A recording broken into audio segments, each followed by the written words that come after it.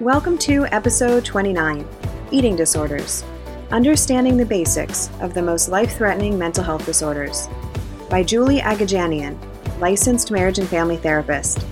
From Clearly Clinical, learn, grow, shine.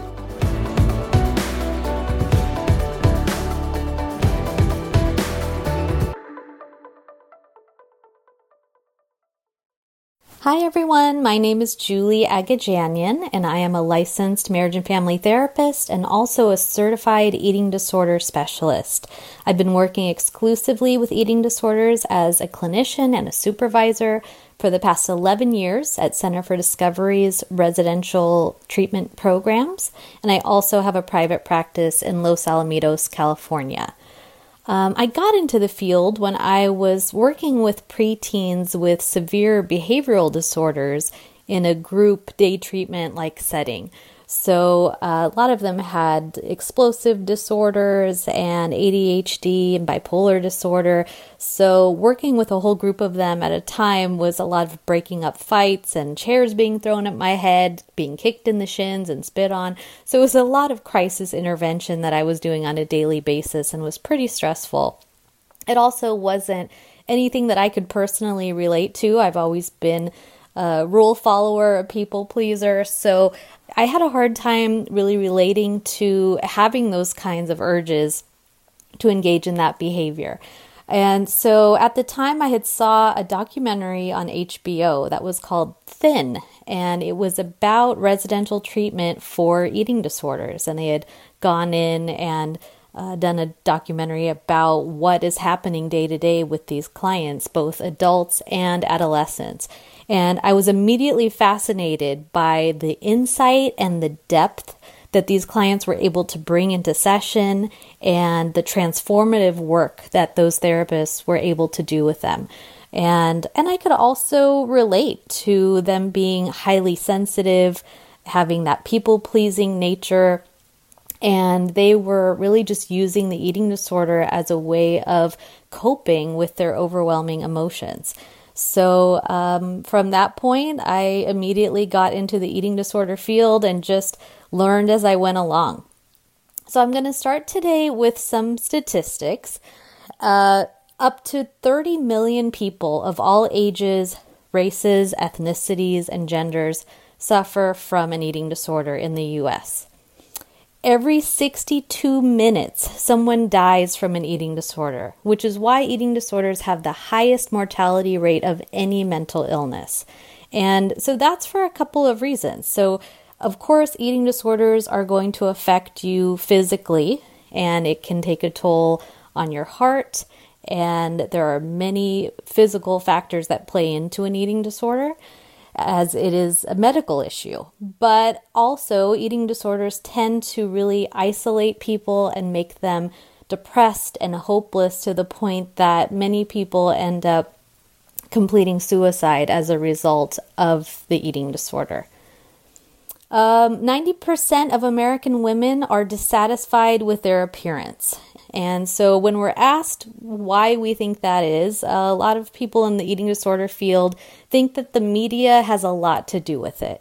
So there is a lot of money to be made off of making women feel badly about the way that we look. And not just women, men too. That if you are looking at magazine ads or commercials and you're feeling like you're just not measuring up, you are more likely to spend money on that eye cream or that gym membership or that outfit that might make you feel a little bit better about yourself.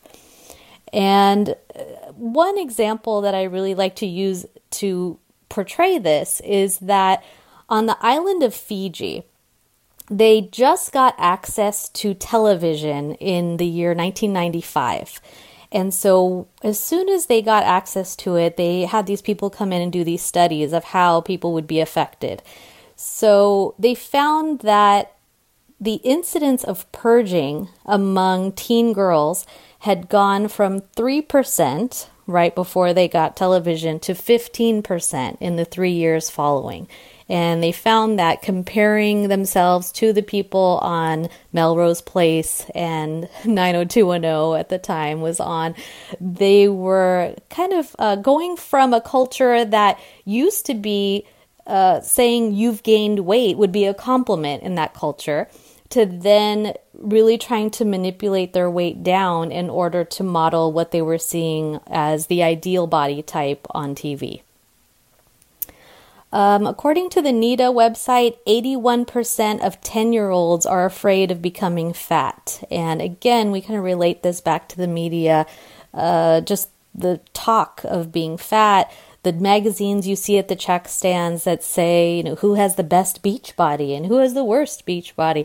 And back in the day, I know even when I was growing up, those types of topics just weren't talked about so openly. It wasn't so common that you would just comment on someone's body or have such a focus on thinness.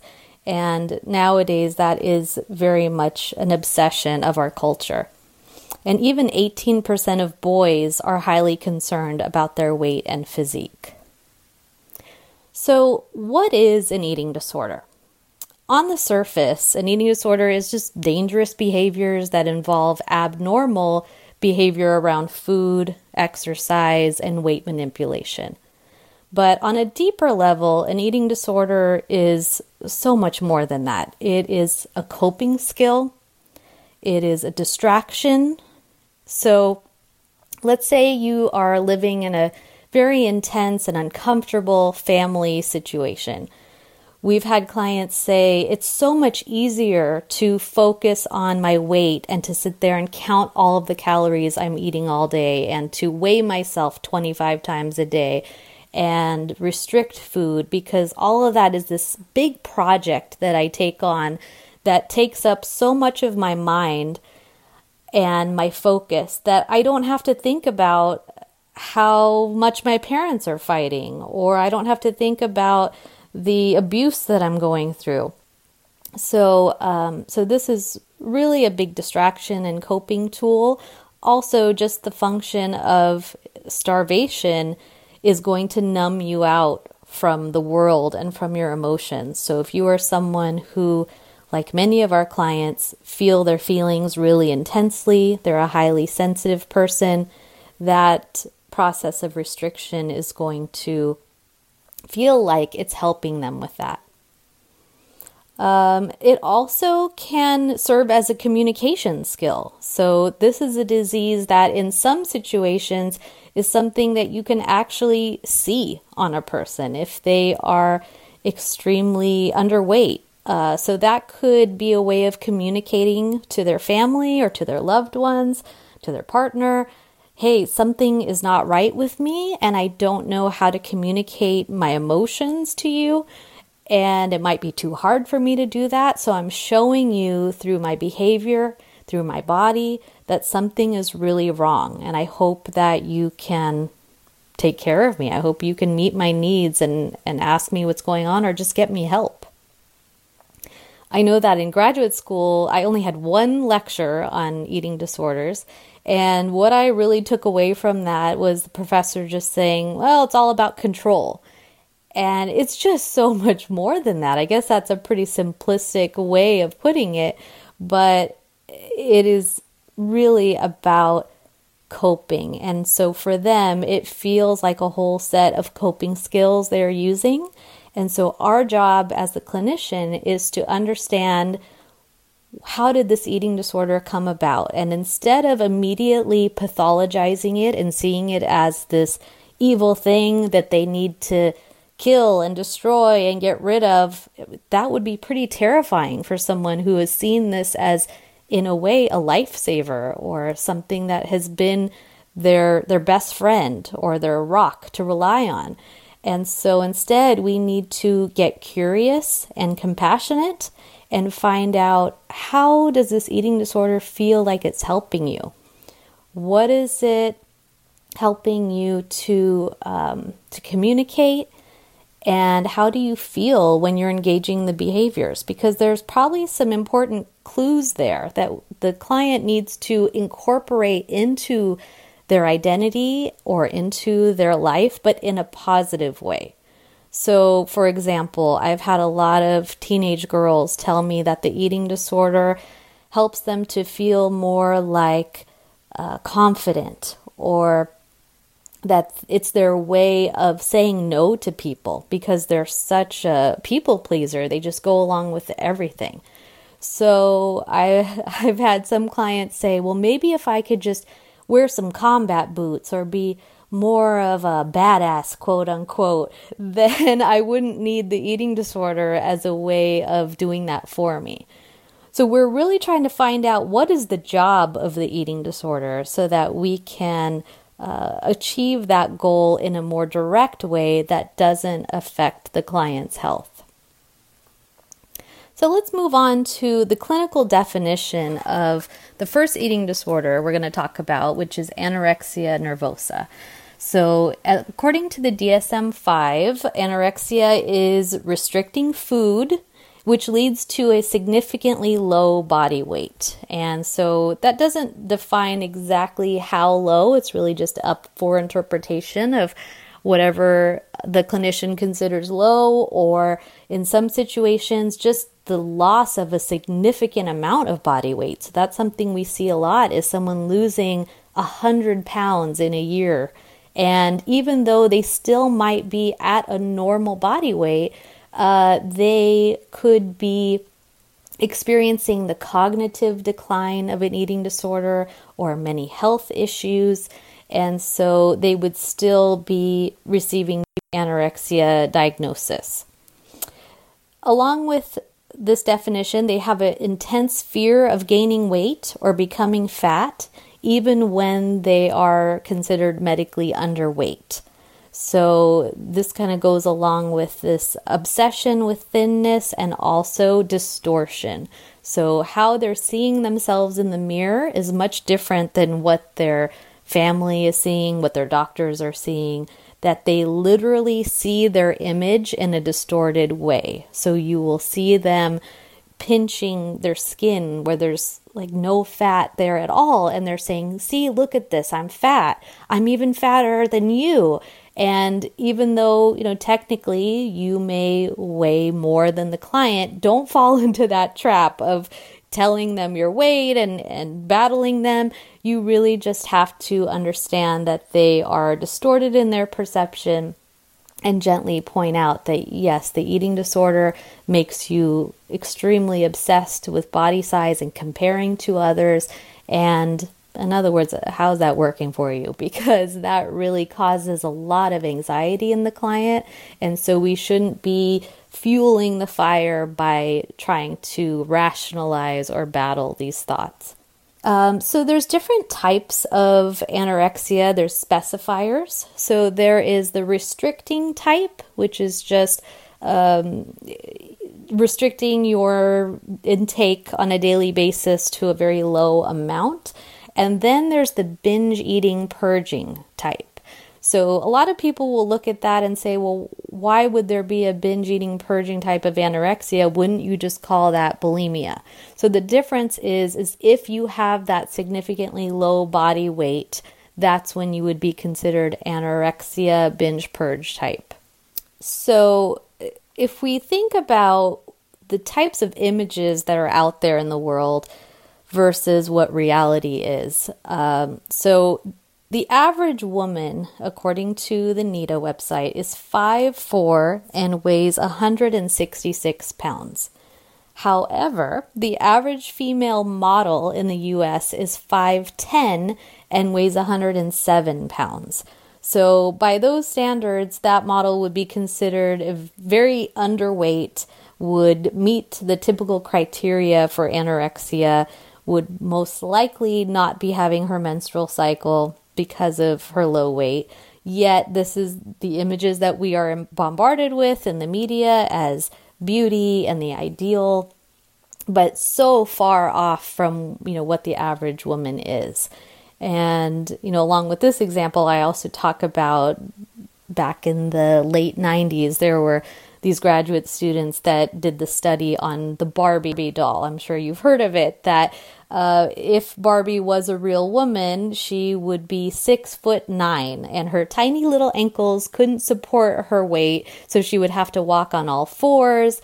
Her neck would be so small that it couldn't support her abnormally large head, and that she would only have room in her stomach or in her bowels for half of a liver and a few inches of intestine. So she would end up dying of chronic diarrhea. Hope nobody's eating lunch while they're listening to this.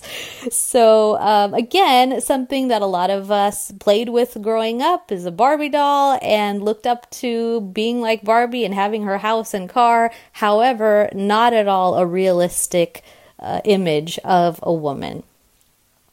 Even G.I. Joe, there was somebody who compared the G.I. Joe of the 1960s versus the 2000s and found out that the bicep size had doubled on the G.I. Joe and the chest measurement had increased by 38%, and just all of this overly defined musculature and not very realistic looking. So even boys and men are being in the situation of unrealistic standards that's pushing them to some disordered behaviors. Okay, now we're going to talk about bulimia nervosa.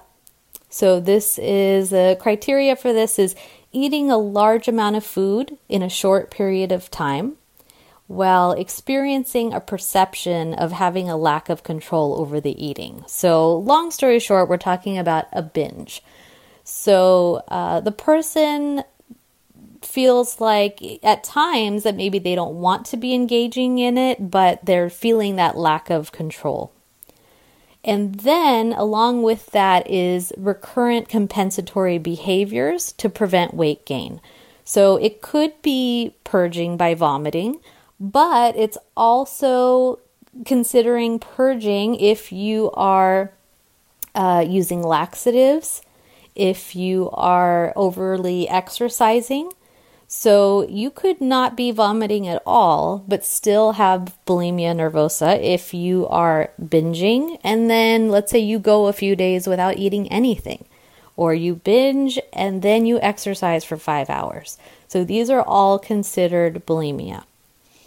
And so this binge purge episode must occur at least once a week for 3 months. And then they also have that body size obsession and distortion. And the thing about bulimia is that there are these chemicals in your brain that are released that produce this calming, euphoric effect. And it's very short and temporary, but there is an addictive process to that. And I had a very young client, about 13 years old, who was describing to me one time that although she had a lot of shame about her purging behaviors, how desperate she was to purge, that she would purge in her aunt's front yard because she was just so desperate to get the food out of her so she wouldn't gain weight. She still described the purging behavior as being like a warm bath on a cold winter's day. And just the way that she described that, it was so powerful to me because it almost sounded like the way a drug addict would talk about the drugs that they're using, of very, romanticizing it and longing for the behavior while also knowing that they wanted to stop the behavior. And so something that for someone who doesn't engage in purging may think, well, what would be so great about throwing up? That doesn't sound appealing. But for someone who is ingrained in this pattern of behavior and has had a payoff of it, which is this sense of coping, this sense of being able to control the intake and output of food, and having this chemical effect in their brain, there is something that feels really wonderful about it. Okay, so the next one we'll talk about is binge eating disorder. So again, eating a large amount of food in a short period of time, experiencing that lack of control. So the behavior occurs once per week for 3 months. And so in order to be considered binge eating disorder, it has to have at least 3 of the following. So you need to be eating rapidly, eating until you're overly full, eating when you're not hungry, eating alone due to embarrassment, and feeling guilty or depressed or disgusted afterwards. So a lot of people will joke, people who are not in the eating disorder field, saying, oh, I think I have binge eating disorder. But the key factor that really distinguishes this as a disorder is this final criteria, which is you have to have significant distress regarding the behavior. If it just feels like something you like to do, this isn't binge eating disorder. It has to be coupled with this significant level of distress about having this behavior. Okay, and then the final diagnosis we're going to talk about is this avoidant restrictive food intake disorder called ARFID. So this, along with binge eating disorder, was added as part of the DSM-5. And as you listen to the symptoms, you may think that you know someone like this. You may know a kid, like a 6-year-old with these types of behaviors. But again, this needs to be at a very significant level to be considered ARFID. So this is people who are extremely picky eaters. They have a very small range of foods that they're able to eat. So, you hear about a lot of 6-year-olds that will only eat like 5 things: pizza, chicken nuggets, mac and cheese, grilled cheese, things like that. And because of this small amount of foods they're willing to eat, they become significantly underweight, nutritionally deficient, or maybe they're relying on nutritional supplements like Boost or Ensure in order to get their caloric needs in. Or maybe they're just impaired psychosocially because they can't eat at other people's houses. They can't eat at school. Like, they have to eat in a certain environment with these certain foods that are specific to them. They can't have any other chicken nuggets besides McDonald's chicken nuggets. So the thing about this is it is not attributed to any medical condition. And this disorder is really seen as having 2 main causes to it. So it could be that someone has a lot of sensory issues related to food. So that's the first one, that they've always just had sensory issues regarding textures. Maybe they're the kid who feels that tag on the back of their sweater all day and it's driving them nuts, whereas maybe other kids wouldn't even notice it. They get really turned off by certain smells of food, certain textures in their mouth, even colors. Like, there's some kids with ARFID that will only eat white colored foods. And I know I'm saying kids a lot, but it's usually when it first shows up, especially if it's a sensory issue. But this will go on into adulthood. And we have adult clients that come to us saying, I've had this my whole life, and now I'm going off to college, and I don't know what I'm going to do. I don't know how I'm going to eat in a college dorm cafeteria because I can only eat these 5 foods that my mom makes or that come from this certain restaurant. So it really impairs them psychosocially and affects their quality of life. Okay, so that's the first issue, which is sensory. The second one is any aversive consequence that they've had to eating. So in other words, something traumatic that happened. So this is someone who has maybe choked and their life flashed before their eyes because they thought they were going to die. And so now they won't eat anything that they perceive could be a choking hazard. So maybe they're having all liquids or jello or soup, things like that. Or it could be some sort of sexual trauma that happened. It could be that they got a very severe stomach flu after eating a certain type of food, and now they are so petrified that they might throw up that they won't eat anything that resembles that category of food. Sometimes we will do exposure with response prevention, ERP, or exposure therapy when it comes to ARFID, and that is usually the go-to intervention for this. And so I had a client who was very scared of throwing up, and this caused her to be extremely underweight because she was scared that anything and everything would cause her to vomit. So part of my intervention was to go to the little magic store where they have the little joke items and buy a little pile of fake vomit. And I had her just pin it to her shirt all day. And just the exposure of, what if you did throw up? Then what? What would be so terrible about that? And then actually through the process of working with her, she did end up getting the stomach flu and she threw up for the first time in a long time, and she survived and she got through it. And that did actually help her in the long run to battle this idea that it would be the end of the world if she threw up. The final one as far as diagnoses is called other specified or unspecified feeding or eating disorders. So it's just called OSFED. And that's really just anything that doesn't fall into the other categories. So, for example, atypical anorexia. So having a significant weight loss, but your weight is in a normal range. Or having bulimia nervosa, but with low frequency. That doesn't meet the frequency listed as the bulimia diagnosis. Okay, so let's talk about some psychological characteristics that tend to go along with people with eating disorders. So, like I mentioned before, the people with eating disorders tend to be highly sensitive individuals. So, as children, they're likely the ones that were labeled as crybabies, that, everybody else in first grade is running around having fun and they're in the corner and they're crying because something happened, someone said something to them that just affects them in the way that they can't just brush it off. And there's something that's very beautiful about being a highly sensitive person, that you can read a room really quickly and know exactly what everybody's thinking and feeling and what to say to this person to make them happy. And I better not say this to this person because I know that makes them upset. And so we are a great person to be friends with. We're a great person to have as your therapist.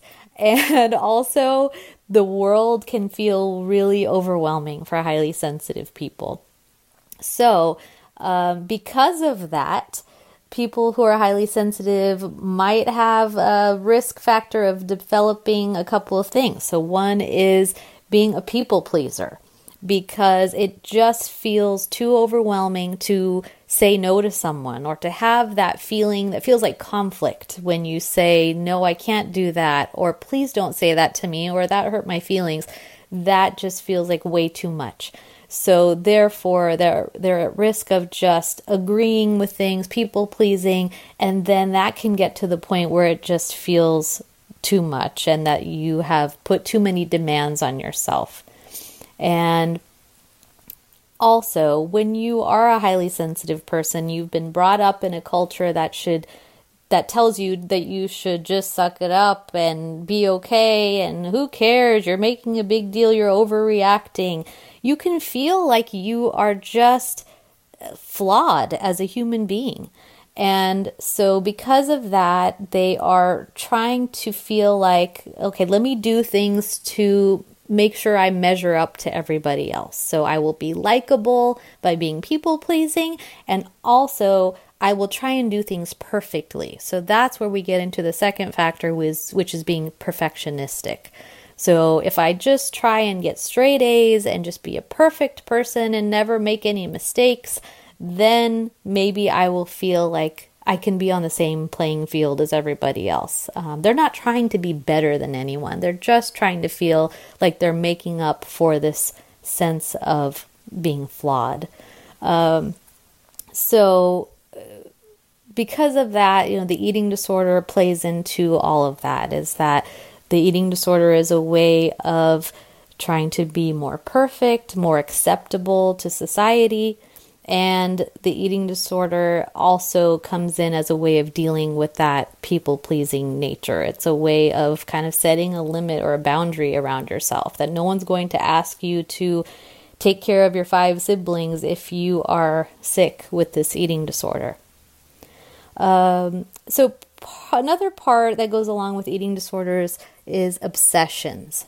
So you will see them really obsessing about food in general. And really that is a biological factor here. So your brain cannot make sense of the fact that you would be purposefully denying yourself food if you had access to it. So your brain goes into this mode like, okay, I guess they're on a deserted island with very little food because they're not eating it. So I need to make them think about food 24/7 so that they go out and search for it. So you will see them thinking about food, collecting menus and recipes, drawing pictures of food, cooking for the whole family and all of their neighbors, but not eating it themselves. So you'll see obsessive amounts of like cupcakes and cakes and pastries being made only to be given away. And part of this goes back to the Ancel Keys Minnesota starvation study back in World War II times. So he had a whole group of healthy men who had no prior eating disorders or disordered eating or no mental health issues that he knew of. And he significantly cut back their caloric intake in order to study how this would affect them. And essentially, he just created eating disorders in these healthy men. And they started doing all of these same behaviors that I just talked about as far as collecting the recipes and then having the eating disorder behaviors of taking little tiny bites of food. And then when they did have access to unlimited amounts of food, they were binging on it. They were hoarding all of these spices and eating them. And just really bizarre behaviors. And they also found that their personality changed significantly from one MMPI test that they did before the starvation to one during.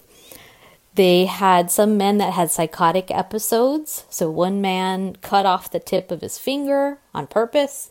And it got to the point where the people running the study said, oh my gosh, this is getting out of control. We have got to stop this study because we're going to get sued. So they offered to the men, okay, if anybody wants to quit this study, it's fine. You can go home with your family. You will not be punished. And not one man volunteered to go home. And so when they asked them after the fact, why didn't you just quit the study? They had these reasons that were very noble of like, I was doing something for the good of my country and what I was doing was really important. And they described it as like these men had a religious-like affiliation to the study itself. And that is very similar to what you will find in talking to a patient with an eating disorder, is that they put so much meaning into what they're doing and see it as so important, or like this end goal that they haven't achieved yet, that I first have to get to this certain weight or else I'm not done. Even though I can tell you all of these consequences that I'm experiencing as a result of the eating disorder, I still haven't achieved the end goal. Let's see. So they will have obsessions, like I said, about food, about their body shape and size, about needing to exercise, needing to stay busy. And so a lot of that can get to the point that it's very difficult to manage. So along with that, you'll see a lot of emotional disturbances that go along with eating disorders. So you'll see an increase in depression and anxiety, irritability. And so, anxiety disorders are highly linked to eating disorders, as is depression. So is self-injurious behavior, especially in adolescence. So there's a study that 49% of the girls hospitalized for their eating disorder were also engaging in self-harm. And so that is something that you definitely want to be aware of, that it's a high level of suicidal urges and behaviors and also self-injurious behaviors. Also, substance abuse is highly correlated with eating disorders, especially in adults. With 50% of individuals with eating disorders also abusing substances. And As far as other behavioral features, you'll also notice that many people will continue the eating disorder even after achieving what they might set as an initial goal weight. So usually eating disorders don't start out as eating disorders. They start out as, I want to lose 5 pounds, or I want to tone up. And the process of weight loss can become so addictive, especially for a highly sensitive or very rigid thinking person, that it can really spin out of control. So I had another client who was not trying to lose weight, but was in a health class that told her that eating this certain number of calories was what she needed. Now, the health class teacher was not her personal physician and should not have been saying how many calories any child should be eating, but in being the perfectionistic person she was, she took that advice, and that was actually way less than that client needed because she was an athlete. So she ended up losing a significant amount of weight and not really noticing or caring until a neighbor lady who had never really acknowledged her before all of a sudden said, "Oh my gosh, you've lost weight. Wow, you must have such willpower. You must be doing so many great things." And that just launched her right into a very severe eating disorder. So that's something that I'm pretty passionate about, is having schools stay out of things like monitoring kids' weights, having them weigh in, prescribing any type of meal plan or weight loss, because they just don't realize how much damage they can do. Other behavioral features, you will see them avoiding eating in public because maybe they are ashamed to be seen eating in public. With their distorted thoughts, they may be thinking that someone will look at them and say, "Ew, why is that fat person eating?" even though nobody's thinking that. They see food sometimes as good or bad and just putting them in these black or white categories. And it's not always very predictable what they're going to see as good or bad. That it may be the traditional, vegetables and fruits are good and fats and carbs are bad. But I've also had clients say things like, well, Teddy Grahams are good because I can count out exactly how many of them will equal 100 calories, and I know exactly how many calories I'm getting. Whereas if I'm eating an apple, they come in all different shapes and sizes, and I don't know exactly for sure how much I'm eating. You could see them getting very tearful around food, so you might think that they are being manipulative or being dramatic, but really food gets to a point that it is legitimately a paranoia, a phobia. That's the word I'm thinking of. They have this phobic reaction to food to the point where it makes them tearful. It makes them angry, have things that look like tantrums, and they are really panicked and desperate that their weight is going to change, and there's all of this meaning about what that means about them or what the consequences will be for them in their life, that they will perhaps be worthless or unloved or unaccepted. And so we just have to work with that by just normalizing their fears, that this just comes with the territory of having an eating disorder. So it's normal for you to feel this way, but it's also not accurate that these things are going to happen. And so we need to have them exposed to this behavior of eating normally, and then the further they go in recovery, actually the more rational they become, that their body image gets better as they continue in the recovery behaviors of eating normally, not purging, not over-exercising, etc. Some things to look out for, that they might have a quick exit following eating, either to vomit or to exercise. So something to just be aware of. They also might have multiple addictions going on with the eating disorder. So whether that be the addiction to substances or to exercise, to self-harm, And some clients will act out sexually as a way of feeling validated and accepted that, at least in this moment when I'm with this partner, they are accepting me and my body. And so that feels good. But then there's usually some shame that comes afterwards. You may also see them engaging in online media about weight loss, so also known as thinspiration. So they may be going on pro eating disorder websites or social media where they're learning tips about how to fill up on water or cotton balls and all these dangerous behaviors that if they are adolescents, maybe their parents don't even know that they're learning, or that they're posting pictures of themselves, or looking at pictures of people who are very emaciated and seeing that as their inspiration. Some high-risk activities that you should be aware of. So any type of aesthetic activities, so things like ballet, figure skating, gymnastics, modeling, anything like that has a very high risk for an eating disorder because there is such a focus on body shape and size. And even with the coaches making comments that are, it would be better if you lost weight or something like that. You can't be the lead in the ballet unless you weigh this much. Also activities that are highly focused on speed and constant movement, like soccer and cross country. Things that are needing to be a certain weight in order to engage in them. So things like wrestling and having to fit into a certain wrestling class. I don't know the right word. And then cheerleading. In order to be a flyer, you have to be pretty petite.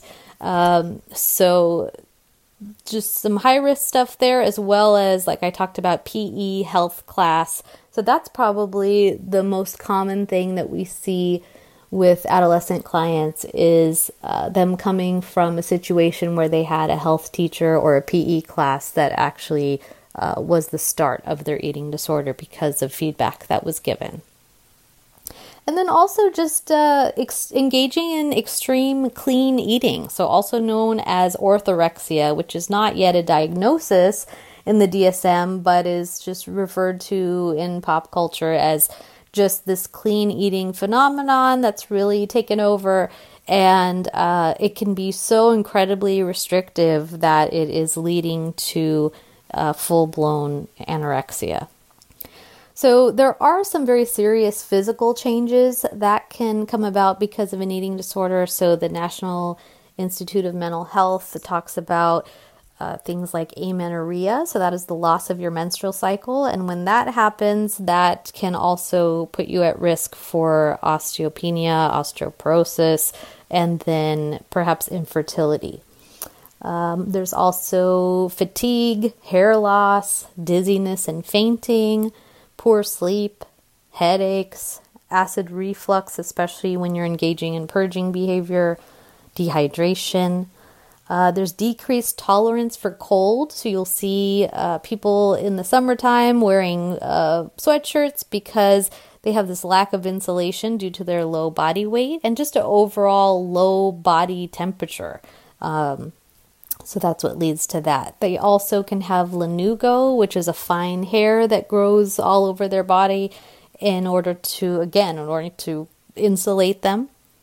There's muscle and organ atrophy, including your brain. So you can have brain shrinkage, brain damage, because your brain is made up mostly of fat, and so that's shrinking along with everything else. And you'll see people who are severely in anorexia who they used to be super sharp and quick and funny and intelligent, and now they're having a hard time processing just 2 sentences at a time, and you're having to talk really slowly and use very basic concepts, and then you can really watch them wake up and get back to normal as their brain becomes more refed. They can also have low blood pressure and low heart rate. And some possible health consequences, one of the most dangerous ones is the electrolyte disturbances. So electrolytes carry messages to your heart that tells your heart to keep beating. And so if you are underweight and you're purging, that is like the most deadly combination. So you're purging out these vital electrolytes, and that's when you can have very low potassium. And if that's the case, you need to be hospitalized. So that's why if you're taking on a client that has an eating disorder, you need to be very well versed in these medical consequences and be able to work with an entire treatment team of professionals and a physician that's taking regular lab work and doing EKGs and knowing when this person needs to go to a higher level of care. Purging can cause tooth erosion from the constant acid coming up. And if a client is going to be engaging in purging, we also tell them don't brush your teeth right afterwards. It might sound counterintuitive, but all of that acid that just came up, you're then, brushing that in and scraping away that tooth enamel. And bone abnormalities. So I talked about osteopenia. We've had kids as young as 14 with the earliest signs of osteoporosis. So that's an issue. And then, of course, the final health consequence of death, as I talked about in the beginning, which is that high rate of death for eating disorders. So factors that contribute to an eating disorder. So we have a lot of family members, loved ones that come in very nervous that they were the ones that caused this eating disorder. And as far as we know so far, the main issue that causes eating disorders is a genetic predisposition. So Thornton, Mazzeo, and Bulick found through twin studies that individuals who are born with certain genotypes are at a heightened risk for developing an eating disorder, and that these risks are heritable. And so through that, we're also looking at this temperament issue, so that the temperament of perfectionism and neuroticism and impulsivity and rigidity, obsessive thinking. So really this is at the heart of all of this. And so it could be that one kid in the family has this certain type of genetic predisposition and that highly sensitive temperament, and they may have all been raised in the same family, but that only that one kid got the eating disorder. So it's not just about how you were raised. It has to do with genetics. Now, along with that, there are also certain family dynamics that can put you more at risk. So the saying is that genetics loads the gun, and then whatever your environment is pulls the trigger for this eating disorder. So it could be having to do with any family dynamics, could have to do with any cultural pressure for thinness or teasing that went on in school. I know that is a huge issue for male clients that we have, is that they were teased and they were a highly sensitive kid, and that just felt like such a blow to them that they said, never again. I will never have to go through this feeling of being teased. I'm going to be underweight, so I never have to risk feeling this again. It could be that there's a major life change. So maybe their parents are getting divorced, or they went through a significant trauma that made them feel this lack of control. And so the eating disorder is a way of feeling in control over their body or their life, or, like I said, just that distraction issue. The next thing we'll talk about is like treatment for an eating disorder. So there are several different levels of care, starting with just the outpatient level of care where you might encounter this patient. And then from there, they can step up if necessary to an intensive outpatient program a few times a week, a few hours a day, where they'll have therapy and a dietitian and some groups. From there, they might need to step up to a partial hospitalization program, 5 days a week, 7 hours a day. So many of their meals will be taking place at the program, but they're still going home at night. And then the next level higher than that is a residential treatment facility where they are living 24/7 for about 45 to 60 days. And then if they have some significant medical issues, like I said, the really abnormal lab work that is dangerous, or a very low heart rate, so something under 40 for a heart rate, then they may need to be in inpatient hospitalization. So when do you refer to a higher level of care? Well, you're always going to want to be sure that you're getting that full medical workup from a physician, and that you are also referring them to a dietitian and a psychiatrist if you're working with a client with an eating disorder. And if you are seeing that they are under 90% of their ideal body weight, or they've had a significant weight loss, that's when you're going to want to consult about a higher level of care. Also, if their behaviors, their eating disorder behaviors, or their mood symptoms are getting severe or out of control, then that's probably indicating the need for a higher level of care. And just regardless of their weight, if their symptoms are not improving, then you're going to have to make that referral to keep yourself safe as far as liability. So you cannot be scared to really just put your foot down and demand that the client seek a higher level of care. And don't get into the situation where you're fearing that you're abandoning your client, because we see that all too often, where we have therapists that are keeping clients that are going lower and lower in weight, becoming more entrenched in their eating disorder and less motivated the lower they're getting in their weight, or the more addicted they are to their behaviors. And then it's not helping the client, and you're putting yourself at risk. So just see it as you are helping to save their life by making that referral. And then, of course, they can come back to you when they're more stable. So for a treatment goal for them, we definitely need to be stabilizing their eating patterns. And we want to promote intuitive eating and a health at every size approach.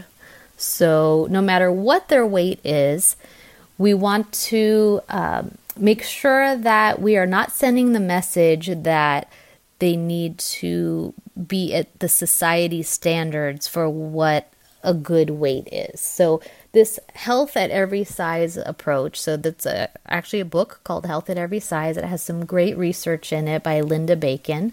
And she says that there's really no such thing as someone being overweight to the point where they need to change their behavior because of their weight. She's saying that weight itself is not an indicator of health, that the only thing that's an indicator of health is your habits.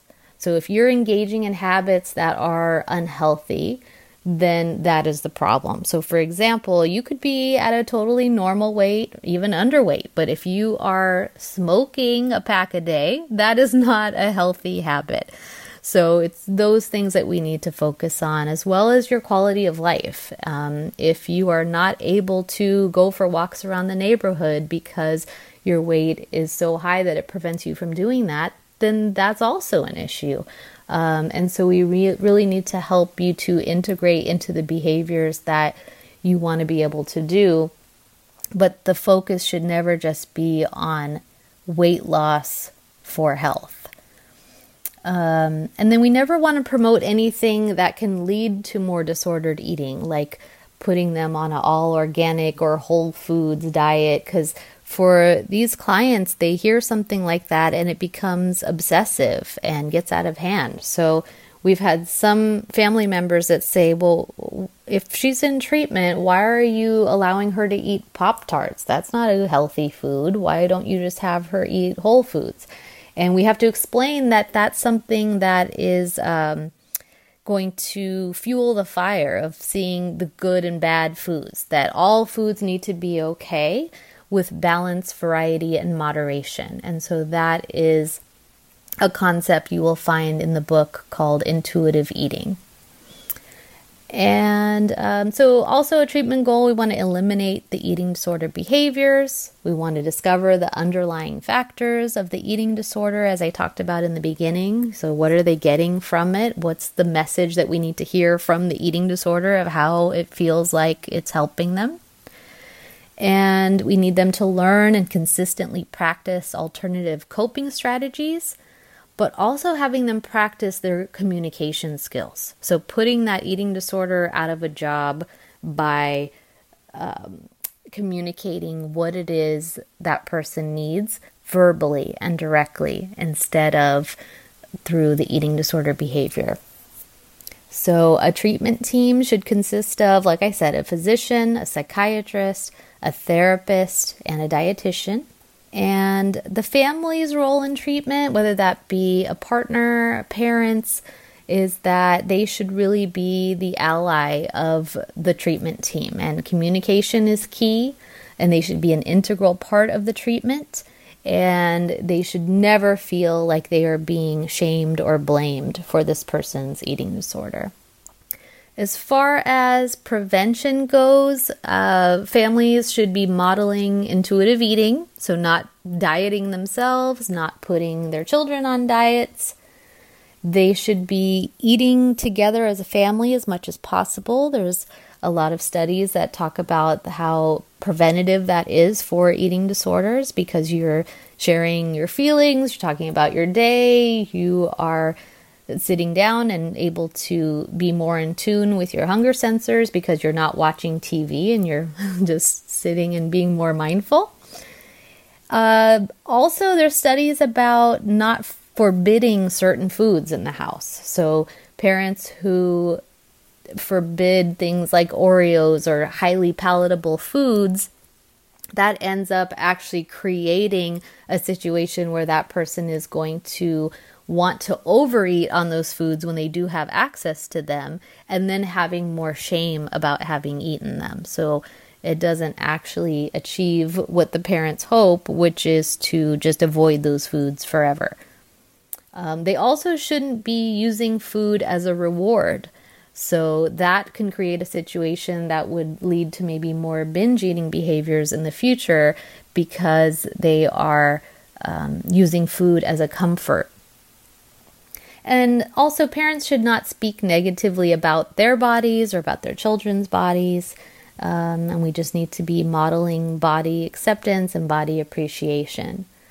And finally, for prevention, to encourage all expressions of feelings in the home and to not be rewarding children for like having no feelings. And so it's okay to be sad, it's okay to be angry as long as it's expressed in a safe way, that those feelings are okay and that parents also validate those feelings.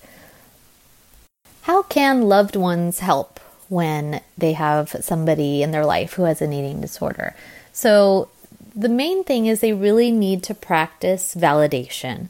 So they have to get away from their urge to try and fix the situation.